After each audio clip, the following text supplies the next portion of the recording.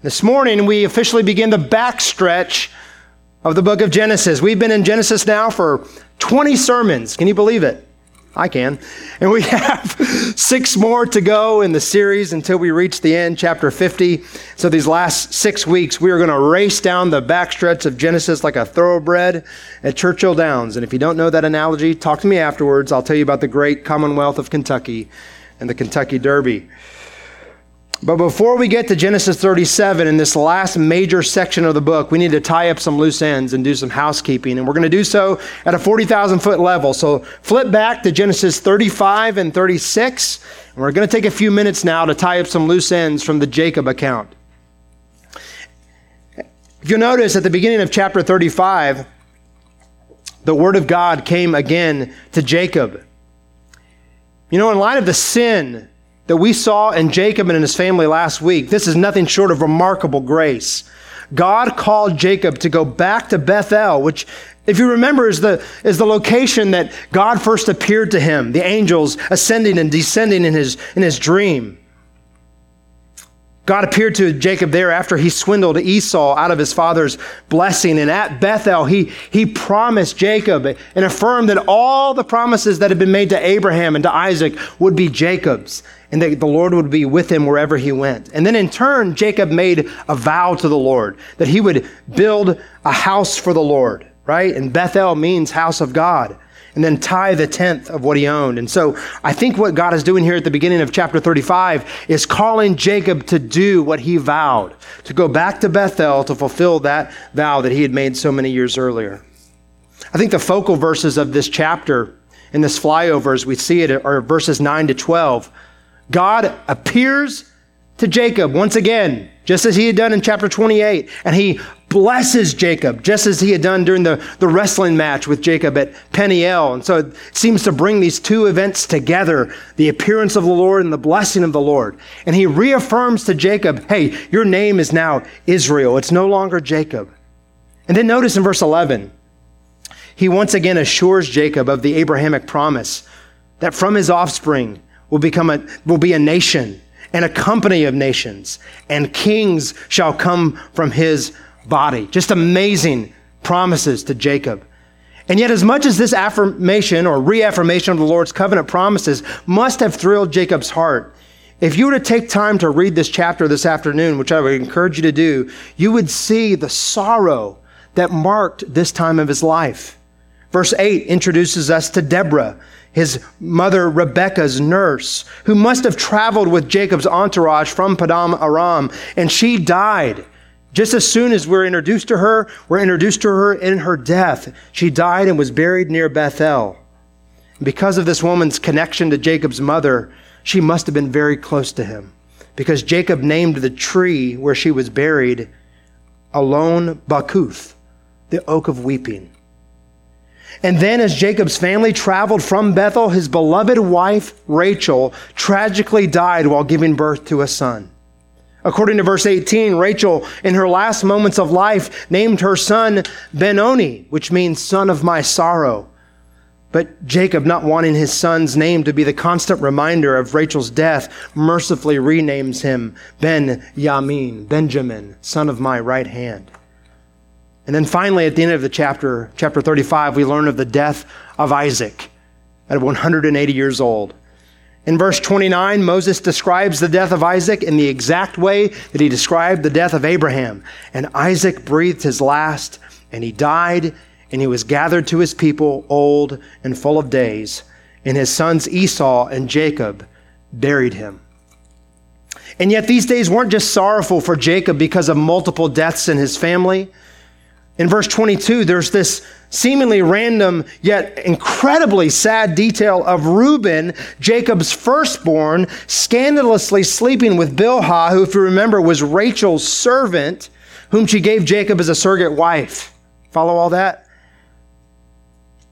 So this seems like a power play on Reuben's part to humiliate his father and assume stature in the family. And as we'll see later in Genesis, by this very act, Reuben disqualified himself from receiving the inheritance of the firstborn. Scan your eyes over to chapter 36 in this flyover. In chapter 36, we see the genealogy of Esau, the older brother of Jacob, the progenitor of the Edomites, who had become the historic enemies of God's people. Sadly, just a cursory reading of this chapter shows us, friends, that Esau continued to despise God's promises. He married Canaanite wives and then eventually moved outside the land of promise. Friends, God had blessed Esau with incredible possessions and riches and land and children, and yet Esau never acknowledged God at all. Gordon Wenham, in his commentary on Genesis, wrote, "When Esau left the land, he walked out of the record of saving history." It's a chilling moment. Friends, the life of Esau is a sad commentary on what it means to gain the whole world and lose your own soul. Esau's life serves as a warning for living a life apart from God. This list in Esau's descendants, it seems impressive, right? Man, there are a lot of names, 73 of them in all. And that list dwarfs the list of Jacob's family just prior to that in chapter 35. If you scan your eyes in chapter 36 from verse 15 on, you'll see that Esau's line became chiefs and kings. It's impressive. And yet notice the contrast between this impressive list of descendants in chapter 36 with how Moses begins chapter 37, our text for this morning. Verse 1, Jacob lived in the land of his father's sojournings, in the land of Canaan. Friends, this is the difference between the kingdom of man and the kingdom of God. There's a difference between the wisdom of the world and the wisdom of God. The world values human might and power, but God delights to shame those things through his power and might, which is at work to bring about his plan of salvation through a man and his 12 sons in the tiny parcel of land called Canaan. Now take a deep breath. All that housekeeping, that flyover leads us to our primary text today, Genesis chapter 37. Let's read our text. We're going to read the whole story, the whole account, verse 2 down to verse 36. Deep breath taken? All right, here we go. These are the generations of Jacob. Joseph, being 17 years old, was pasturing the flock with his brothers. He was a boy with the sons of Bilhah and Zilpah, his father's wives. And Joseph brought a bad report of them to their father. Now Israel loved Joseph more than any of his sons because he was the son of his old age. And he made him a robe of many colors. And when his brothers saw that their father loved him more than all his brothers, they hated him and could not speak peacefully to him. Now Joseph had a dream. And when he told it to his brothers, they hated him even more. He said to them, "Hear this dream that I have dreamed. Behold, we were binding sheaves in the field, and behold, my sheaf arose and stood upright. And behold, your sheaves gathered around it and bowed down to my sheaf." And his brothers said to him, "Are you indeed to reign over us? Are you indeed to rule over us?" So they hated him even more for his dreams and for his words. Then he dreamed another dream and told it to his brothers and said, "Behold, I have dreamed another dream. Behold, the sun, the moon, the 11 stars were bowing down to me." And when he told it to his father and to his brothers, his father rebuked him and said to him, "What is this dream that you have dreamed? Shall I and your mother and your brothers indeed come to bow ourselves to the ground before you?" And his brothers were jealous of him, but his father kept the saying in mind.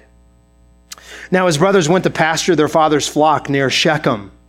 And Israel said to Joseph, "Are not your brothers pasturing the flock at Shechem? Come, I will send you to them." And he said to him, "Here I am." So he said to him, "Go now, see if it is well with your brothers and with the flock, and bring me word."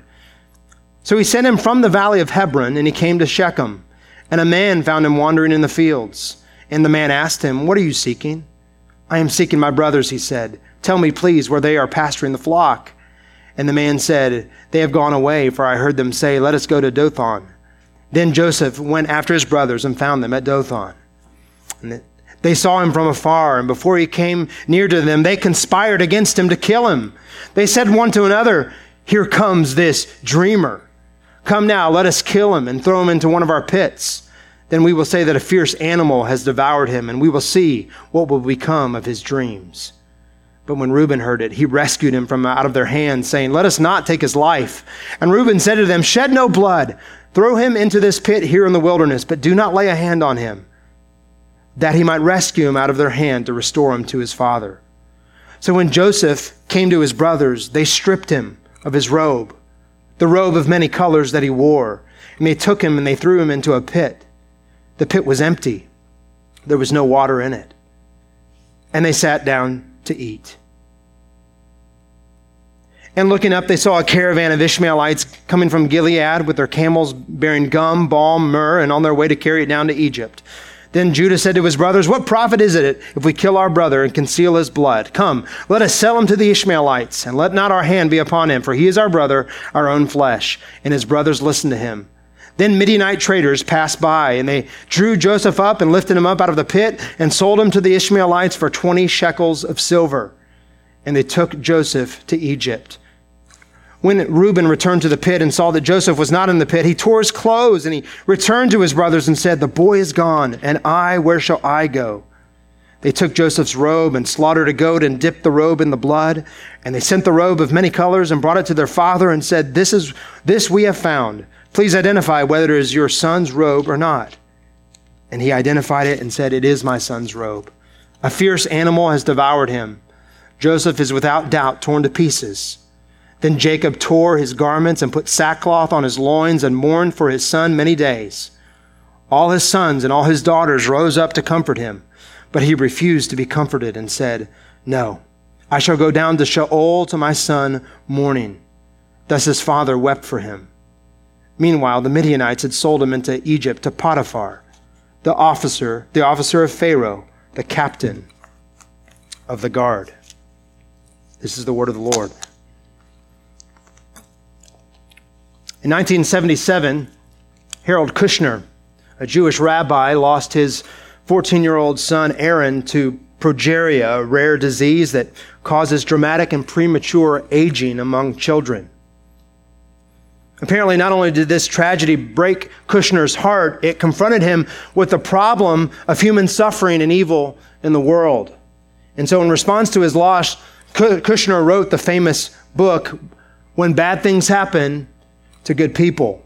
Kushner concluded that because suffering and evil exist side by side in a world created by a good and loving God, then God must be limited in his power to prevent evil.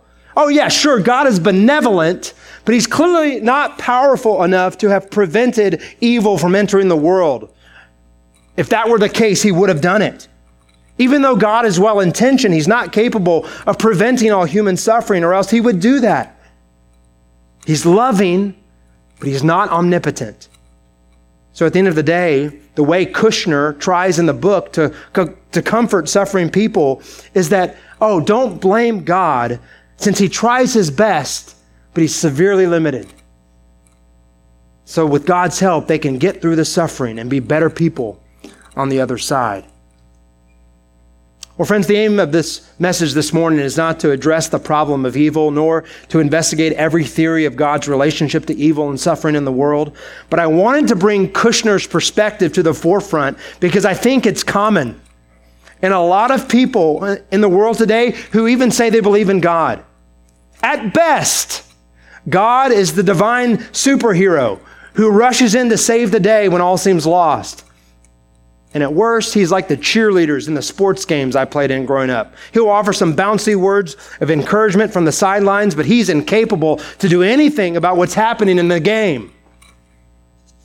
But friends, that is not how the Bible portrays our God. He's not the benevolent but limited Santa Claus figure of Kushner's book. Nor is he the reactionary superhero of Marvel movies. No, he's the king of heaven and earth, whose sovereignty and authority and power superintend and govern all things for his wise and good purposes. The Bible consistently teaches us that the evil things in the world, the bad things, like suffering and injustice, are under God's domain and used by God to accomplish his good ends. And there may be no greater example of that in the Old Testament than Genesis 37 to 50. In fact, all 14 chapters really do contribute to this dominant theme. God providentially guides All things fall under his gracious providence. That's what we're going to see in these chapters again and again and again, as God fulfills his promises through his providence. In fact, one of the challenges from preaching several sermons in this passage of Scripture is to make them sound different from each other, because the entire Joseph story preaches this theme. God is in control of all events, and he providentially directs every circumstance for his people's good and for his glory. Now, before we go farther, I think it would help us to define what I'm talking about. I think we need to define providence. Providence isn't just the capital of Rhode Island, okay? Nor is it just shorthand for God. We mean something very specific when we say that. Listen how John Calvin described it. He said, providence is not that by which God idly observes from heaven what takes place on earth, but that by which, as keeper of the keys, he governs all events. Yes and amen. Or how about the words of our statement of faith? Our very document that upholds our teaching here at the church. We believe that God from eternity decrees or permits all things that come to pass, and perpetually upholds, directs, and governs all creatures and all events. However, God is not in any way the author or approver of sin, nor does he destroy the free will and responsibility of mankind. There's a lot there. Did you catch that? What is God's providence? It corresponds to his sovereign decree and his sovereign permission. It's his governance over all events and all creatures for all time. In other words, friends, there is a first and primary cause to everything that happens in this world. And that primary first cause is independent of any other causes in the world. And that is God. And yet God uses other secondary causes to accomplish his will, like the free choices of mankind. And yet we don't believe that God's sovereignty negates our responsibility. We don't believe that we're puppets on the string. We don't believe that our lives are somehow like pre-programmed so that we're just robots here on earth. No, we understand God to have created us as free moral agents with wills and desires and thoughts.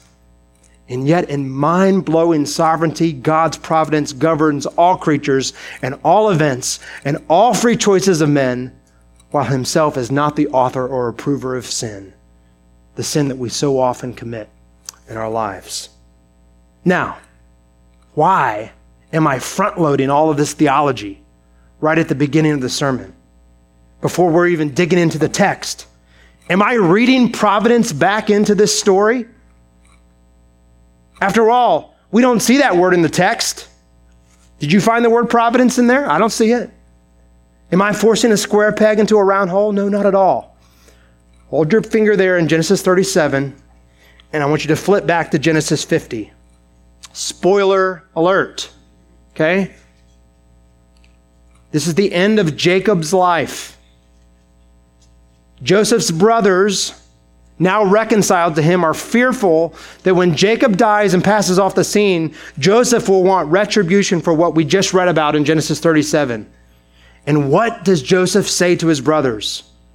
Verse 19, but Joseph said to them, do not fear, for am I in the place of God?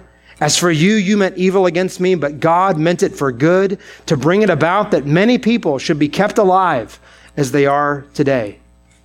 Now, friends, if you don't know how this story unfolded, don't worry, we're going to get there soon, okay? Don't sweat it. But for now, just look at how Joseph himself interpreted the events that we just read about here in Genesis 37. Whereas the brothers meant, intended, purposed their actions for evil against Joseph, God intended those very actions to bring about great good, to save many people alive. This is his providence in action. And yet, I don't know if you noticed this, when we read Genesis 37, not only was the word providence absent from the text, guess who or what else was absent from the text? God. Did you notice that?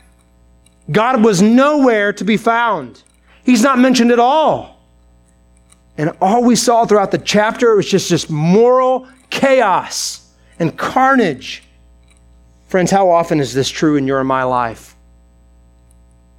when life goes haywire, when our family life is chaotic, when our relationships are racked by conflict, when suffering blindsides us, we think, where in the world is God in this mess, in my mess? Where is God? Surely Joseph was wondering that as he walked through this stuff. And yet as he looked back, he saw, even through sin and circumstances that seemed to hide God's face, to hide his work, that God's hidden hand was directing everything that happened to a good and glorious end. His secret providence was at work, even though his purposes were not visible. So I've spent nearly half the sermon now on the introduction. Okay? So now let me give you the main idea of Genesis 37, which in many ways could be the main idea of this whole section, Genesis 37 to 50. Here's the main idea. When things are so bad that it seems God is absent, entrust yourself fully to his good and hidden providence.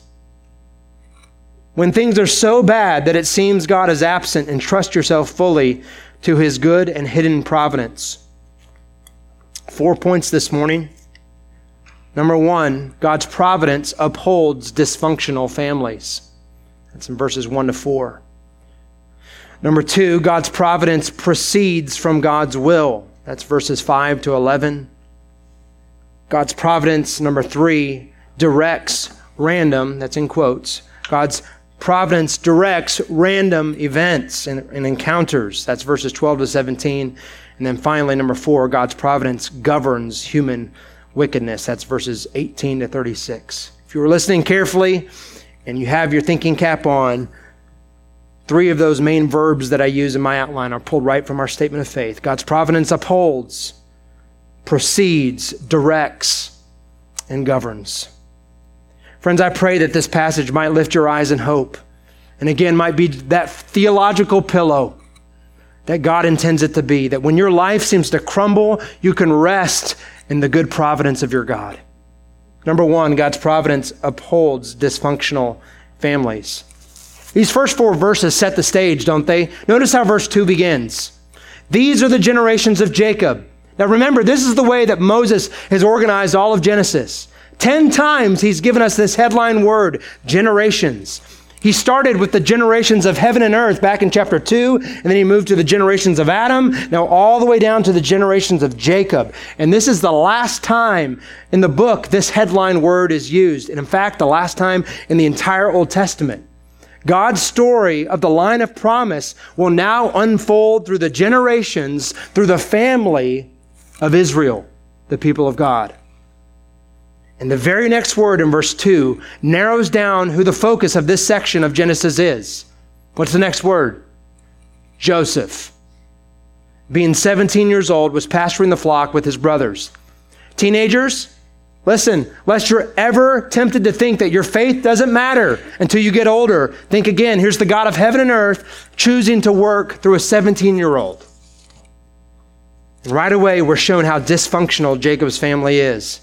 The end of verse 2 says that Joseph brought a bad report about the sons of Bilhah and Zilpah to Jacob. Now, the scripture is not explicit about whether Joseph is being a bratty tattletale or whether he's just giving this report at the request of his father. We don't know. But clearly, whatever Joseph told Jacob about Dan, Naphtali, Gad, and Asher contributed to the fracturing of his relationship between him and his brothers.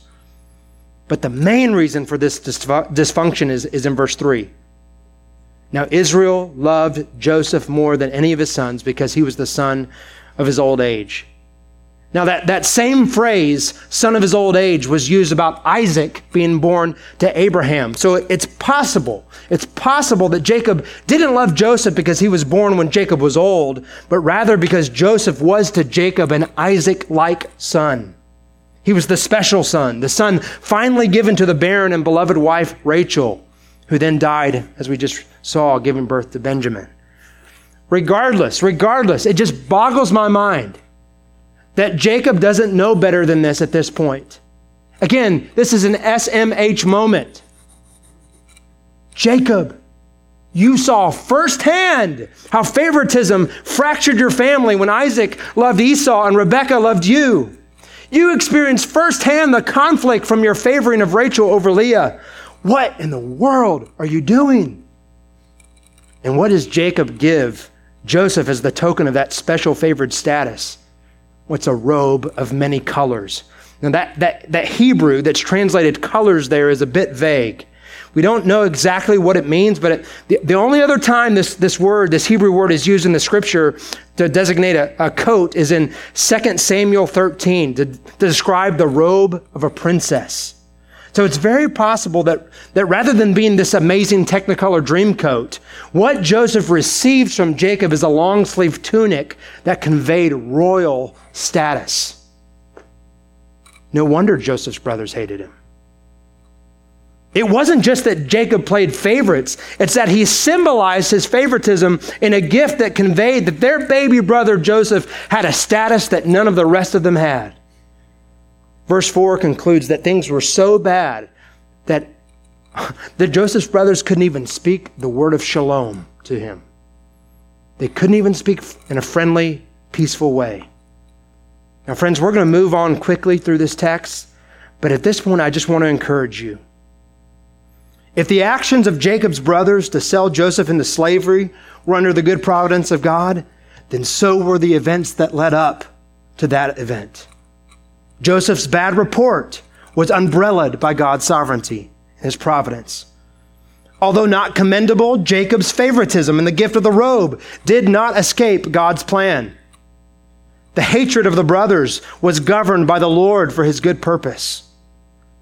So friends, let this truth just sink in. Maybe you're here this morning and you're discouraged by the state of your family. Perhaps you're weighed down by the condition of your marriage. You're burdened by kids who show no signs of spiritual life. Perhaps relationships within your family are splintering. And worst of all, you can't see God. Friends, even at this foreboding moment in the story, in this intro to this story, take heart. God was at work in Jacob's dysfunctional family. He's preparing the way, and he's at work in yours. As William Cooper once wrote, "Judge not the Lord by feeble sense, but trust him for his grace. Behind a frowning providence, he hides a smiling face." God will make his ways plain in due time, whether in this life or the life to come. But in the meantime, we can entrust our struggles, even our family life, to his good and sovereign care. Number 2, God's providence proceeds from God's will. In verses 5 to 11, Joseph unwittingly accelerates the conflict between him and his brothers by telling them about 2 dreams that he had had. Now, you can see things escalating just by the brothers' response recorded. Okay, verse 5, look at it. Verse 5, they hated him even more. Verse 8, so they hated him even more for his dreams and for his words. Verse 11, and his brothers were jealous of him. So these guys go from the type of hatred that won't say shalom to Joseph to unrestrained jealousy. Why? Why did these dreams set them off so much? Well, notice what Joseph dreamed. In his first dream, he dreams that he and his brothers were binding grain sheaves in the field, and suddenly, like the ancient Near Eastern version of Disney's Fantasia, Joseph's sheaf comes to life and stands upright while his brothers' sheaves gather around Joseph's sheaves and bow down, paying it homage. And Joseph's brothers didn't miss the point, did they? Verse 8, his brother said to him, "Are you indeed to reign over us?" Clearly, Joseph is telling them by this dream that he would be their king one day. And of course, we know that not only would this eventually happen, but in the context of the brothers needing grain to keep them alive. But Joseph's dreams didn't stop there. In fact, in Genesis, dreams always come in twos. In this section of Genesis, the dreams always come in pairs, which highlights the fact that their origin is divine. They're from the Lord. You know, in the Old Testament, God sometimes communicated this way. He communicated in dreams. And that's clearly what he's doing here. Even though God, friends, is never mentioned explicitly in the text, here's the first major indicator that he's at work behind the scenes. He's communicating his plan through Joseph's dreams. Now, this second dream goes next level, doesn't it? We're now out of the field and we're into outer space. Joseph tells his brothers that in his dream, the sun, moon, and 11 stars bowed down to him. Man, now Joseph is not just the king of his family. He's pictured as the king of creation. Right? There's no higher position in his dream that he could take. So unbelievable was this image that Jacob rebuked Joseph for it. Though verse 11 says eventually Jacob tucked it away in his mind, pondered it in his heart. He knew that it was possible that what Joseph was saying was true. Now, beloved, if you're following the storyline of Genesis up to this point, you know that time and time again, even as we just noted from chapter 35, God had promised that kings would come from the line of Abraham. He repeated the promise to Jacob. And not just kings, plural, but a king from the offspring of the woman who would crush the serpent's head and make all things right that had gone wrong. So think about it. Jacob gives Joseph a royal robe. Then Joseph has 2 dreams from the Lord about him being the king and his family bowing down to him. So if we're following the biblical storyline, if we didn't know the rest of the story, I think the right question is Joseph the one? Is he the great king, or should we look for another? That's the question we should ask. And although we know that Joseph wasn't that ultimate king, Joseph's brothers eventually do bow down before him in Egypt. Everything that happens next within God's providence proceeds from his will. They're not random. Joseph didn't just happen to be at the right place at the right time for the rest of his life. He didn't just get lucky in Egypt and ascend the ranks. No, God worked out his will with meticulous detail to save the very brothers that hated him so much. You know, by scoffing at Joseph's dreams and his words, these brothers are scoffing at the very word and will of the Lord. Ultimately, the brothers weren't kicking against Joseph, but against the Lord. You know, it's the same in our lives. You know that.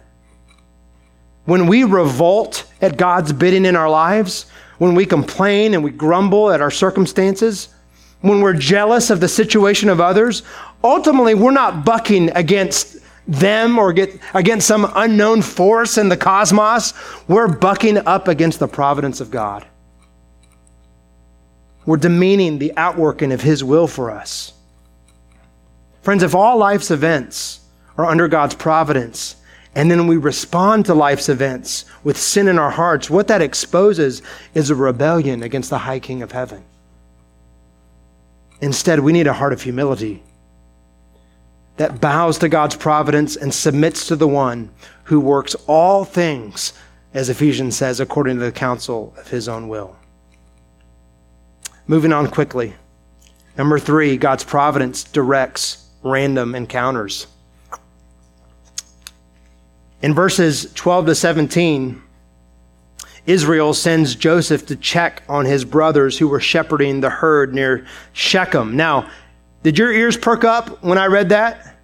Where were the brothers? Shechem. What happened at Shechem several years earlier? Yeah, they went on a killing spree in response to Dinah's rape. So Jacob, now that the brothers are shepherding near Shechem, he's worried about their protection, and so he sends Joseph from Hebron in the south of Canaan, nearly 50 miles north to Shechem. Notice how random verse 15 sounds. And a man found Joseph wandering in the fields. Who's the man? No clue. Where did he come from? Don't know. Why is he even mentioned in the Bible? Because Moses, under the inspiration of the Holy Spirit, wants us to see that this chance encounter was not outside the reach of God's providential hand that guided Joseph to his brothers. Friends, let's do the logic. If this random man who redirected him to Dothan wouldn't have done so, Joseph would not have found his brothers. And if he would not have found his brothers, they never would have thrown him into the pit, never would have sold him into slavery. And if they had never done these things, Joseph clearly would not have gotten to Egypt. And if Joseph didn't get to Egypt, then he wouldn't rescue his brothers from famine. And if he didn't do that, then the line of the promised king dies. And if that line dies, God's promises fail and the world unravels. No hope, no salvation. It all hinged on a random meeting between a random dude in a random field. But don't you see, armed with an understanding of God's governance over all events, there are no random meetings. Every encounter we have is purposed. This man met Joseph by divine appointment, not by sheer luck. You know, when Joseph looked back on this moment in his life, he shouldn't thank his lucky stars or karma or whatever, but rather praise God that even the seemingly smallest detail was under his meticulous control. Friends, there are no loose threads in the tapestry of grace that God is weaving in your life. Not one. There's nothing that we can chalk up to chance or luck or good fortune. You don't have a good day because you found that penny on the sidewalk, and you don't have a bad day because the black cat crossed in front of you. It's not how it works. All the events that transpire in our lives come because God directs them. Many of you don't know this, but for years I played the trombone in bands and symphony orchestras. I'd like to think that's what attracted Lindsay to me. I don't know. You guys got to know me better than that. Let me tell you, there are few things more boring than some low brass parts in certain operas and symphonies that I played in. I would just sit there. We, the low brass, would just sit there for hundreds of measures of music, pining away for our chance to play. And then here comes the great trombone line up ahead. Get ready. Here it comes. Bum. Then I'm done. And then I sit for another 100 measures and wait my turn again. Man, it seemed dumb, insignificant, random. But even I, the neglected low brass player, have to admit that my insignificant line fit into the whole texture of what the composer of the symphony was trying to convey. Even my small part had significance because of the whole thing. And that's how you and I must look at our lives. God is like the composer of the symphony. Every bit of it has a purpose. There are no loose strands and no out-of-place parts. God is weaving your story. He's weaving my story. He's composing your story like a symphony. He knows from the end from the beginning, and from the ancient times the things that are not yet done, Isaiah says. His counsel will stand. He will do all that he pleases. Even the smallest details, the most random encounters are governed by God. And if that is true, friends, how ought that to affect the way that you view those type of encounters? How ought it to affect the way that we view our relationships with others and the witness that we give? It was God who caused me to bump into that random friend. It was God who led me here to sit on this plane next to this person. It was God who placed me in the cubicle next to this coworker. It wasn't random. It wasn't by chance. It was by providence. It should affect the way that we view our lives and our relationships and our witness. Number 4, God's providence governs human wickedness. We see this in the rest of the chapter. Verse 18 says that Joseph's brothers in Dothan see him coming a long way off. Well, how did they see him? Well, probably because of his coat. They recognized this dang coat that he was wearing. It was the symbol of their hatred of him.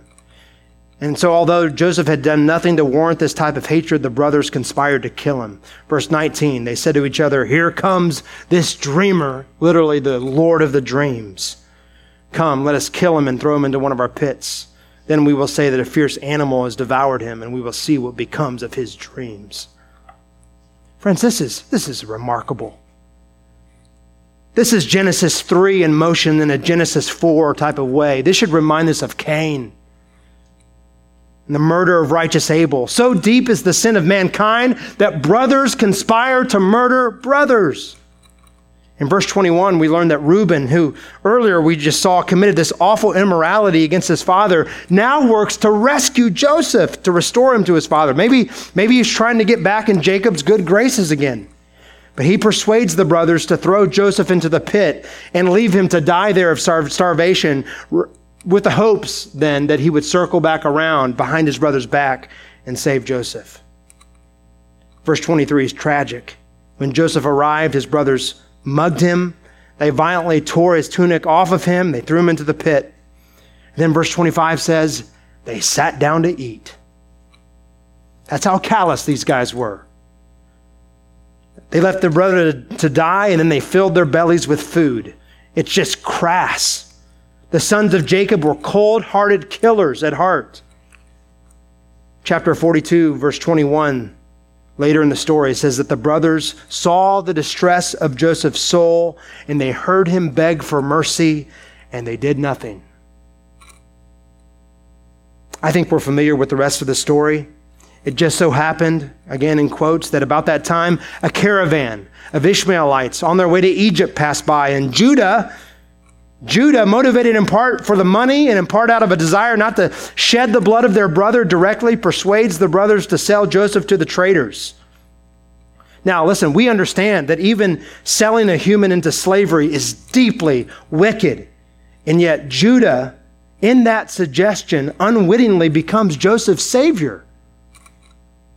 And so Joseph's brothers sold him to the Ishmaelites for 20 pieces of silver, the cost of a common slave in that day. And of course, when Reuben returned, Joseph is gone. And knowing that Jacob, his dad, would hold him responsible as the firstborn for anything that happened to Joseph while he was with him, he inspired the brothers to concoct this ruse. They used the blood of a goat, and they put the blood on the coat of many colors, the long-sleeve tunic, to pretend that Joseph had been mauled by an animal. And again, think how deeply ironic this is in this story. Years before, Jacob had swindled Esau by using what? A dead goat's fur. And now his sons deceive him with dead goat's blood. This symbol of Jacob's love for Joseph, this coat, now becomes the symbol of his grief. Friends, this wickedness is repulsive. Just when you think it couldn't get any worse than Shechem, cue Dothan. These wicked men sold their brother into slavery, knowing full well that it likely meant a death sentence for him in Egypt. And in all of it, Joseph is silent. He was talkative in the first 17 verses, wasn't he? Really talkative. But the narration changes that in verse 18. From the vantage of the narration, Joseph suffered in silence. He suffered unjustly. He was the victim of a horrific crime. And yet, even as we read of Jacob's grief, we see this note of hope, this ironic note of hope in verse 36. Meanwhile, the Midianites had sold him in Egypt to Potiphar, an officer of Pharaoh, the captain of the guard. The Lord's providence had brought Joseph low, and yet in his suffering, there's this note of hope because he's near the palace. The Lord's plan is spring-loaded and ready to launch to save his people through the slave. Years later, Joseph looked back at his brother's hatred and their betrayal, and he could say with confidence, God worked your sins for good. God's apparent hiddenness did not equal his uncaring absence. He was at work the whole time. Friends, in closing, as Christians, we are not merely armed with a description of this truth of God's providence, but we're armed with the promise of it. Romans 8:28 and 29 are verses that you should memorize and that you should put on loop in your head and in your soul. And we know that for those who love God, all things work together for good, for those who are called according to his purpose. And what is the purpose? What is the ultimate good that he will work? What do you want to happen? Is that it? Your best life now. Is that the purpose? Your earthly happiness. Get rich quick. The American dream. No. What's the purpose? For those whom he foreknew, he also predestined to be conformed to the image of his Son, in order that Jesus might be the firstborn among many brothers. Friends, at the end of the day, God's purpose for you and for me isn't our earthly happiness, but our holiness and our eternal joy. The ultimate purpose for which God works all things, even the horrific sin and the deepest suffering, is so that we might be made more like Christ. And if you say to yourself, you know what, that just sounds kind of boring, friend, you don't understand what it means to be a Christian. Because the very reason that God chose you and called you and justified you is so that he might sanctify you and glorify you, conforming you to the image of his Son, restoring you to be what God intended you to be in the very beginning. He's making us new, even using sins done by us and against us to chisel away what doesn't look like Jesus. Beloved, at the end of the day, hang with me and I'm done. At the end of the day, we don't look at the story of Joseph and say, there's my assurance that God's providence is working for my good. It's one way, but it's not the ultimate way. Ultimately, we look to Jesus, who just happened to have an experience like Joseph did. He too was silent in the face of suffering. He too was despised and rejected unjustly, only to become the rescuer of those who abused him. Wicked men conspired to kill our righteous Lord. His road to the cross involved betrayal by another Judas, who sold him for money. Our Lord was stripped of his robes and of his clothes, and then he died an agonizing, ignominious death on the cross. And at the very moment that God seemed most absent, on the darkest day in history, our Lord was quite present. He was bringing about our salvation, our redemption. Yes, praise God. God used the evil deeds of Joseph's brothers to eventually save them and preserve his promise. But Jesus Christ is far greater than Joseph. Our Lord is the Son of God, whose betrayal and suffering achieved our salvation for those who would trust in him. And his rising from the pit ensured our justification and our life. And so, beloved, when sin and suffering seem to hide God's face, look to Jesus, not ultimately to Joseph. When your coworker scoffs at you for being a Christian, look to the one who suffered in your place. When you're withheld that promotion because you refuse to celebrate Pride Month, look to the author and finisher of your faith. When your family disintegrates and those closest to you let you down, look to Jesus, your suffering King. When the gloom of this fallen world clouds your experience of joy, look to the cross and to the empty tomb. Friend, as much as the story of Joseph encourages us about God's providence, you'll not find Joseph at the right hand of the Father, but the eternal Son, the risen Lord of glory, vindicated fully from his suffering, ruling and reigning for you.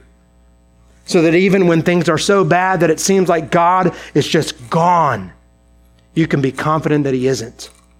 His hidden providence flows to us like a river through the work of his Son, our Lord Jesus Christ, guaranteed for our good both now and for eternity. Let's pray.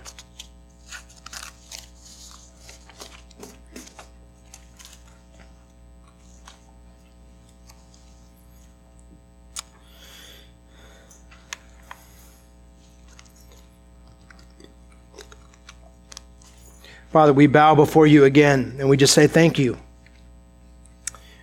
We thank you that you're this sovereign, you're this wise, you're this good. And so, Father, we ask that you would strengthen our hearts to believe this about you, to entrust ourselves to you, and ultimately to look to Christ. Lord Jesus, thank you. Even as we're going to sing now, Jesus, thank you. We can't comprehend it, why you would do this for us. But we respond in praise and worship. In Jesus' name, amen.